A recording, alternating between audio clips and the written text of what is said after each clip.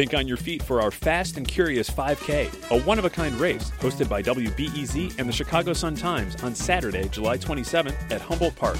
More info and early bird registration at wbez.org/events. I'm Sasha Ann Simons, and this is Reset. It looks like you won't be getting that COVID vaccine booster shot just yet. The White House wanted to roll out COVID-19 booster shots starting today. But on Friday, an advisory panel for the FDA did not give the go-ahead. As it stands, only the elderly and some other at-risk groups are allowed to get the booster. And we've been hearing conflicting messaging around boosters, and it's caused confusion among the general public. Some folks are reportedly seeking unauthorized third shots. Dr. Emily Landon is always direct and outspoken about the pandemic. She's an infectious disease specialist with the University of Chicago. Aside from the FDA news, we also found out today that we may be really close to vaccines for kids under 12 years old.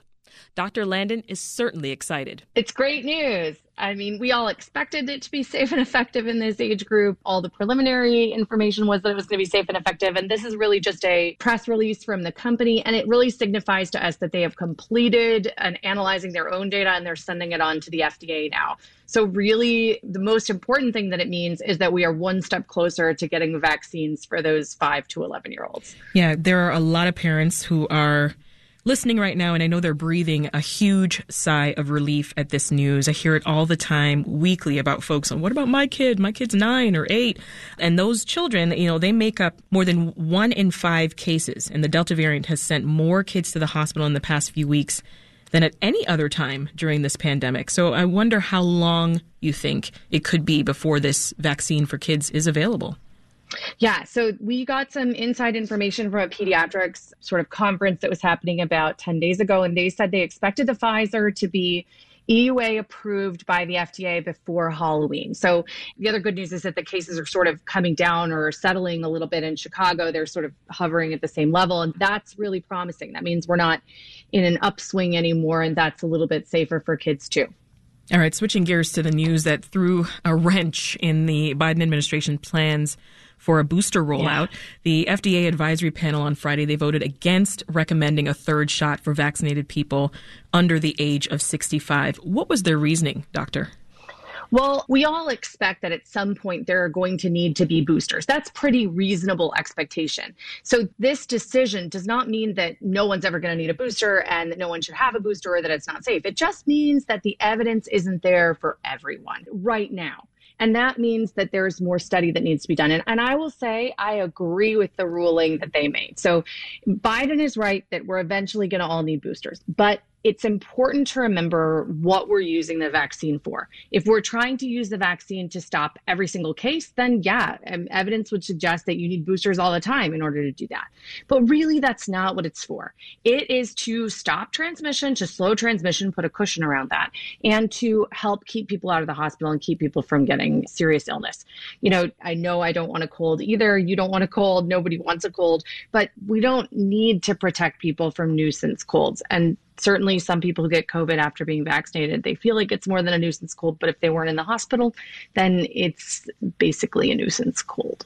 So who do they think should get the booster shot? Yeah, so individuals who are at high risk or are still at risk of having their antibodies dip to a level where they might still end up in the hospital even after they've been vaccinated if they got COVID. And that group of individuals right now, as best we can tell, is older individuals and people who are really medically fragile in that category especially. So they're saying 65 and up, I think, is what their recommendation was. And that is true. People who receive the Pfizer vaccine who are over the age of 65, over time, if they're exposed to COVID in the first couple months after the vaccine, they seem to be just fine. But then at 7, 8, 9 months after the vaccine, they seem to get more serious illness as time goes by. Mm-hmm. And so those individuals are due for a booster. And then we also know from previously that immunocompromised individuals, the first 2 shots weren't quite enough for them. And so they need to get a third dose. And I'm making a distinction here between boosting back up and trying to get immunocompromised people to the same level as everyone else. Dr. Landon, what results have we seen for boosters in folks who are 65 and over? Yeah, so boosters reduce the likelihood that those individuals are even going to get a mild infection. And they also add to that cushion of protection that keeps them out of the hospital. And these individuals, when the older we get, the less well we're able to roll with the punches of even minor illnesses, right? So stuff that younger, healthier person could just sort of push through, and I don't mean push through by going to work, I mean like just sort of get through it, might really take an older person or someone with a lot of medical problems, out. And so those are the individuals that we really want to get that. That's what the evidence shows, that those people are going to benefit the most from booster. Now, does that mean that young people are not going to benefit from a booster? No, that's not what they said. What they said was, we just don't see evidence right now that it's worth it to use a booster in young, healthy people. The vaccine works really well to prevent infection in those individuals already. Yeah, sure, some people are getting breakthrough infections, and sometimes those are pretty annoying. And if you live with someone who's, immunocompromised, that can be pretty dangerous. So you still need to take precautions, of course. But in general, young, healthy people can roll with those punches, and it may not be worth it. The sort of, there are side effects of this vaccine. People feel kind of yucky after they get it, same as the first and second doses. Yeah.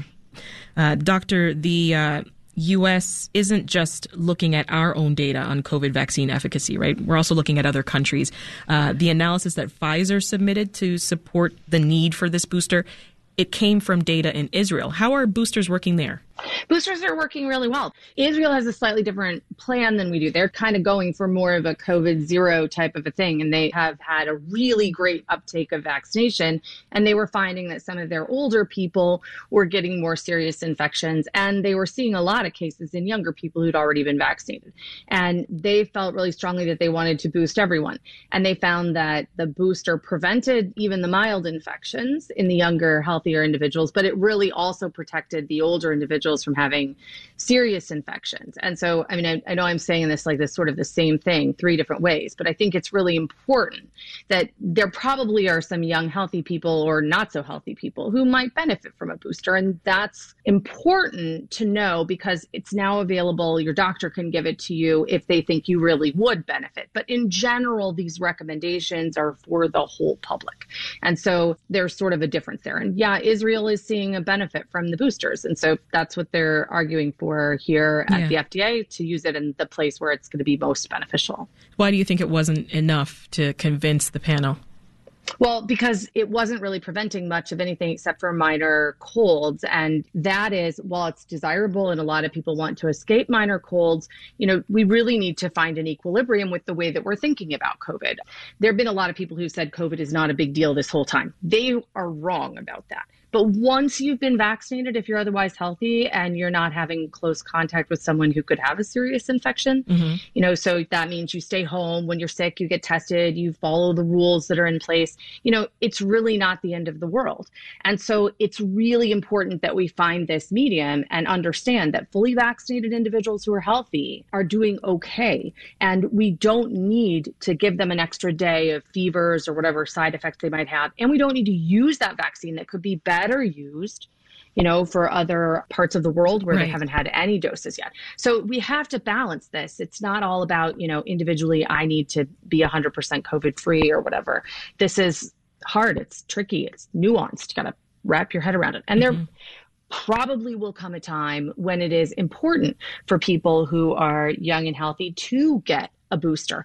And the more we push that early and the more we scoot up the boosters and get, have people get them every 8 months, every 12, whatever it is, that's really going to be too much. And we need to make sure we're making a recommendation for the community that is appropriate and backed by science. And the best science suggests that people who are young and healthy don't need to rush out and get a booster right now. Well, we've got some folks on the line who want to ask you some questions. First up is Anthony in Andersonville. Hey, Anthony, what's your question for Dr. Landon? I had 2 quick questions. One, if I'm out in public, let's say at a festival, since that's been happening, and I was exposed to the Delta variant, but I never got sick or got symptoms, do I get antibodies against that if my body kind of neutralized that?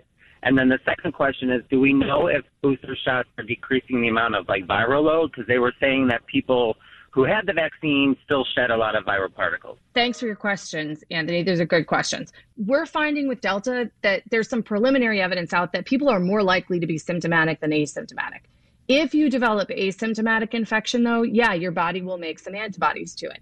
Will it make as many as it would make if you are vaccinated? No.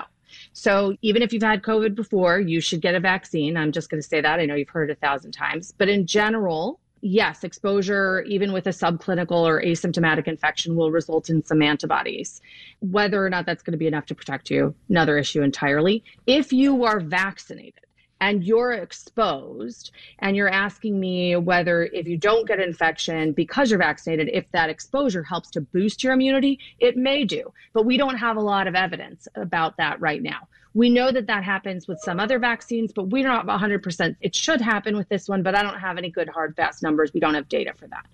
Your second question about whether or not the boosters helps reduce the viral load when you are sick. Yes. There is very little evidence out there about the viral loads in vaccinated versus unvaccinated individuals. All of that talking point and all of that media coverage is coming from the one outbreak in Provincetown, Massachusetts, where they looked at something called the cycle threshold, which is sort of a surrogate marker for viral load. It's not as good as looking at viral load, and it suggested that they were comparable, but there's a lot of ifs and a lot of assumptions there, and it's not that many people. I would like to see way more robust data to believe that individuals who are fully vaccinated have exactly the same viral loads. There are additional papers that suggest that people who are vaccinated are contagious for less time than individuals who are not vaccinated. There's so much data coming in about this that I don't think any of that is 100% settled science. And I certainly don't know whether or not a booster shot is going to reduce the amount of viral load that you have, because I'm not 100% certain that everybody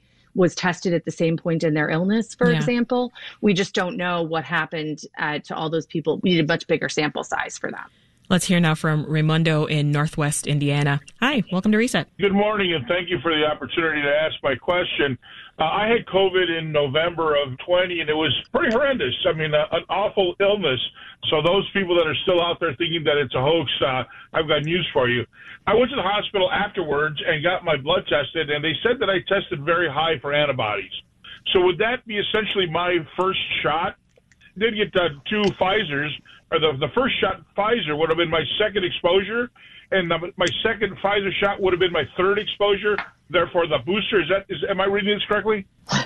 Interesting. That's a great question. I think that your intuition about this is somewhat right. We don't have any data, though, to back up what you're suggesting. So from a medical standpoint, here's what we know. We know that individuals who both had COVID and got vaccinated are better protected than people who just get vaccinated or just had COVID.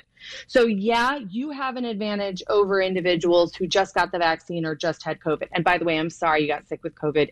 I call it a nuisance cold, but it's not. I understand that it's not for the individuals who get it and have symptoms, but it's a nuisance cold from the standpoint of healthcare resources, right? But it does suck. So I'm so sorry that you had that. But yeah, you are better protected than other people, but we don't really know. The timing of these shots makes a difference. And we know that that makes a difference because it makes a difference in every vaccine. We just don't know what the optimal timing is. So the original trials were designed to get people immune as quickly as possible. They put them the 2 shots as close together as they could in order to get people immune very quickly. But there may be a benefit to spreading out those shots. It's possible that part of the reason the Moderna seems to be holding on a little longer, at least for now, might be because they're 4 weeks instead of 3 weeks apart. We don't know. And so I'm not sure if your 2 Pfizers 3 weeks apart are as good as if you'd had 1 Pfizer and then you'd had a Pfizer 2 months later. I don't know very much at all about the timing because that is something that changes over time for vaccines we've had for ages. The vaccine schedules for kids are different now than they were when I was a kid. They're different now than they were when my 13-year-old son was a baby. Right. And so we're always learning. My guess would be if you're older than 65 or if you are immunocompromised or if you are medically fragile, that means multiple medical problems such that if you had even a cold, it might be too much for you. Then you should really talk to your doctor about the right timing of any boosters. And probably it's going to be a little sooner than the rest of us. And the best thing you can do if you're in a unique situation is discuss with your doctor and use their best judgment to use the vaccine in the best possible way for you. And that equation doesn't work out the same for everybody. And once these things have been approved, it may not be that the general recommendations from FDA are appropriate for every single American. There are certainly unique circumstances, and everybody should get a chance to address those with their doctor. So, Doctor, some folks are seeking unauthorized third doses. So basically, they're just getting an extra COVID vaccine shot. Do you see any risk there? Well, the evidence so far from all of the studies that have looked at boosters suggests that there's not really risk involved in getting these boosters. There's no additional bad side effects or things that we're seeing now. Could we see something down the road? Highly unlikely, because as I said before, as I've said many times, the bad side effects from vaccines usually appear within the first 8 weeks. Right. Or when I say usually, I mean like 99% of the time. So I think it's probably pretty safe. It's just, will it be effective as long as everybody else is? Are you putting yourself on a schedule to get a lot of boosters pretty frequently? Maybe. I don't know. Yeah. But I don't think there's really much of a downside except overuse of limited resource. That is University of Chicago infectious disease specialist, Dr. Emily Landon. Dr. Landon, thank you so much. Thank you. Well, that's it for today's Reset. For more of our interviews, subscribe to this podcast, and please give us a rating. It helps other listeners find us. I'm Sasha Ann Simons. Thanks for listening. We'll meet again tomorrow.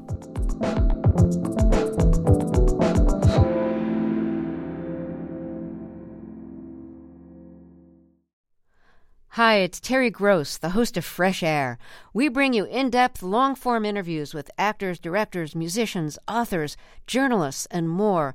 Listen to our Peabody Award-winning Fresh Air podcast from WHYY and NPR.